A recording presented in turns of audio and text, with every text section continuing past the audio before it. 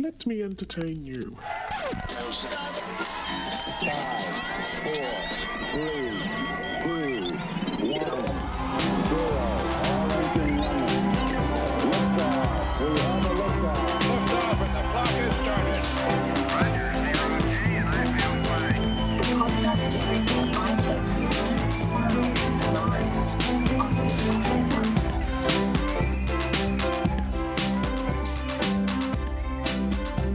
Hello and welcome to another episode of Let Me Entertain You, where I take you inside the minds of musical theatre. From the 2023 Sydney Theatre Awards, my guest is Ben Gerrard, who is a previous podcast guest and winner of a Lead Actor Award. He was there on the night to accept the award, Best Lead Actor in an Independent Production, on behalf of Sheridan Harbinger for her starring role as Blanche Dubois in A Streetcar Named Desire. Without further ado, my guest, Ben Gerrard. 1, 2, 3, 4. No throttle. Ben Gerrard, here we are at the 2024 Sydney Theatre Awards, and I really want to remind our listeners, because it was in 2020, which was the 2019 Theatre Awards, you won Best Actor in Psycho the Musical at the Hayes Theatre. Yes, that's right. Just before the world crashed. It was before the world crashed. Oh my God, it was amazing. Yeah. How have you been? Really good. Busy doing some different stuff. We went back to the Hayes to do Young Frankenstein, stuff at Ensemble Theatre, and yeah, now there's a couple of projects coming out this year, a couple of feature films. So yeah. Yes, I know. You just sort of hinted to me that some things are going on because it's been such a long time, obviously, between drinks.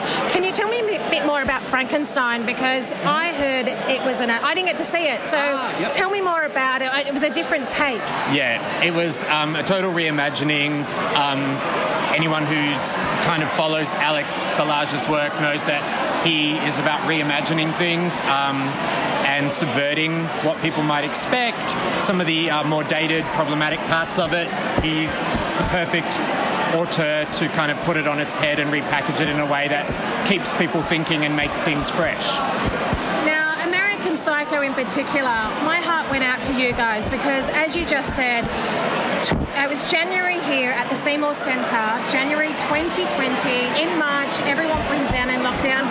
You guys were supposed to go on a big Australian tour, which actually had to be halted a couple of times. That's right. But you did make it to Canberra, I think, because I remember seeing a photograph and doing a shout-out. That's right. You reminded me.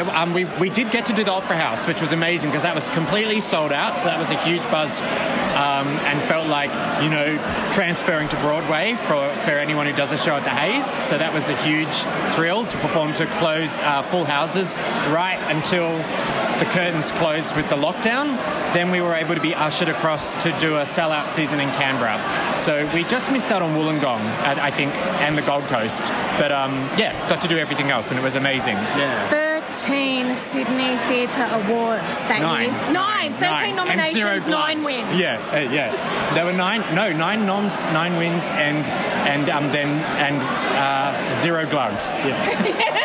Oh, so you won 9 for 9? Yeah, we won every category. I forgot. No.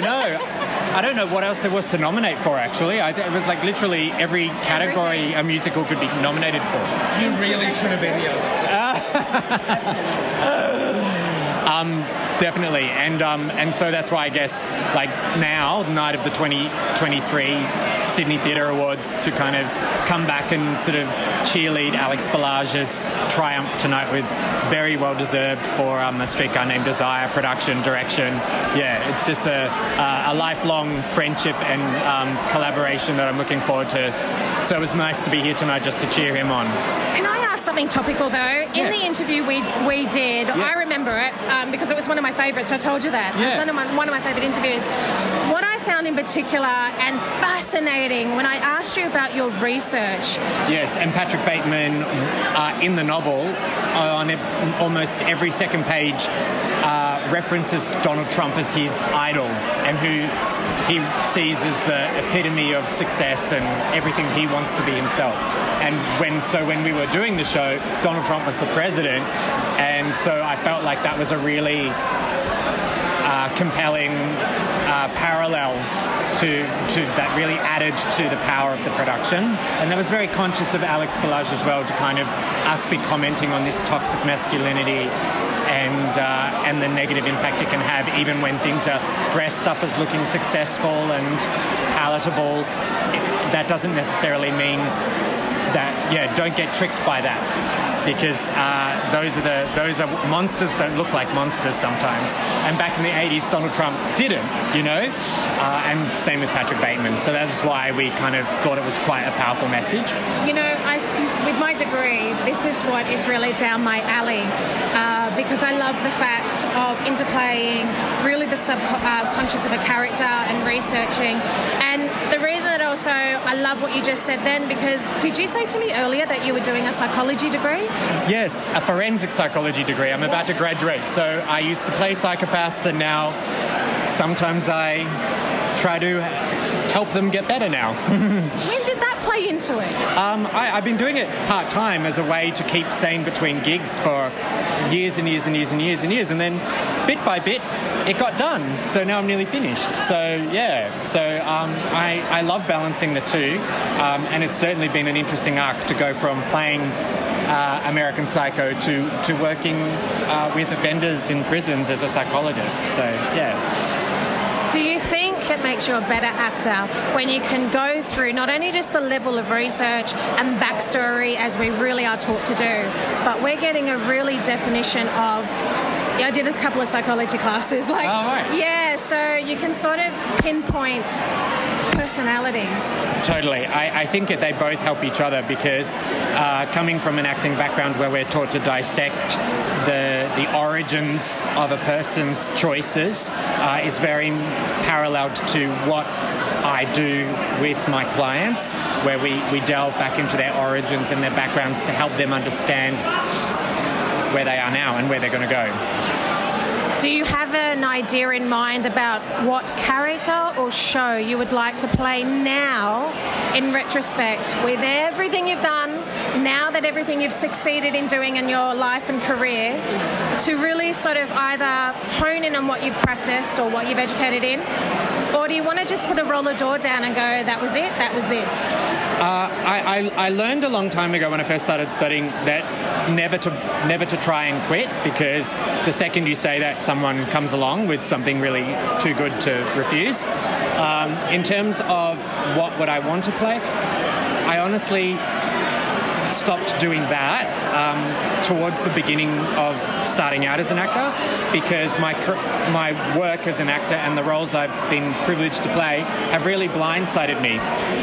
Part of the wonderful part of my experience of being an actor is that directors have come along with characters I would never have thought I would do or could do, and so I'm kind of like open to all of the surprises. I think there's a director in you. Yeah, and I have no desire to pursue it. I love working with very good directors, so who don't mind me putting in my 2 cents sometimes. I am absolutely stoked to speak to you. It's been so long between drinks. I know. And I'm so excited. On the same steps. Oh, yeah, we actually really are, aren't we? Yeah. It's been amazing. It's so good to see you. It's really good to see you. I've really loved, and I've loved talking to you. Is there any hint of is there 2 movies? Can you give us any hint? Yeah, sure. So the one that'll be coming out soon, it's only a little role, but it'll be in The Fall Guy with Ryan Gosling, and I've got a couple of scenes with him. So wait, is that the Ryan Gosling movie that shut down the Harbour Bridge? Yes. So set in the future or something? Maybe it was set on a film set. And so it was super fun working with him and Emily Blunt and Aaron Tyler Johnson, and got a little death scene on a super yacht. So yeah, I'm looking forward to see it, whatever ends up in the film. Yeah. So wait, you're 1 degree away from Barbie and Mary Poppins Returns? I know, all the people I worked with got nominated for Oscars. Where's mine? Yes. So yeah, that was a real buzz. Was there any singing on set?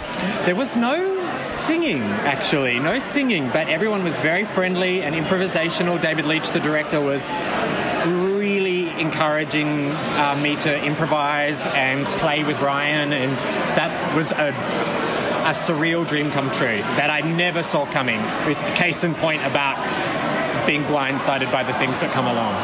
It's a very different skill set to jump from the stage to movies. Very much so. And when people ask you to choose, what do you prefer? It's impossible. They're kind of incomparable in a way, and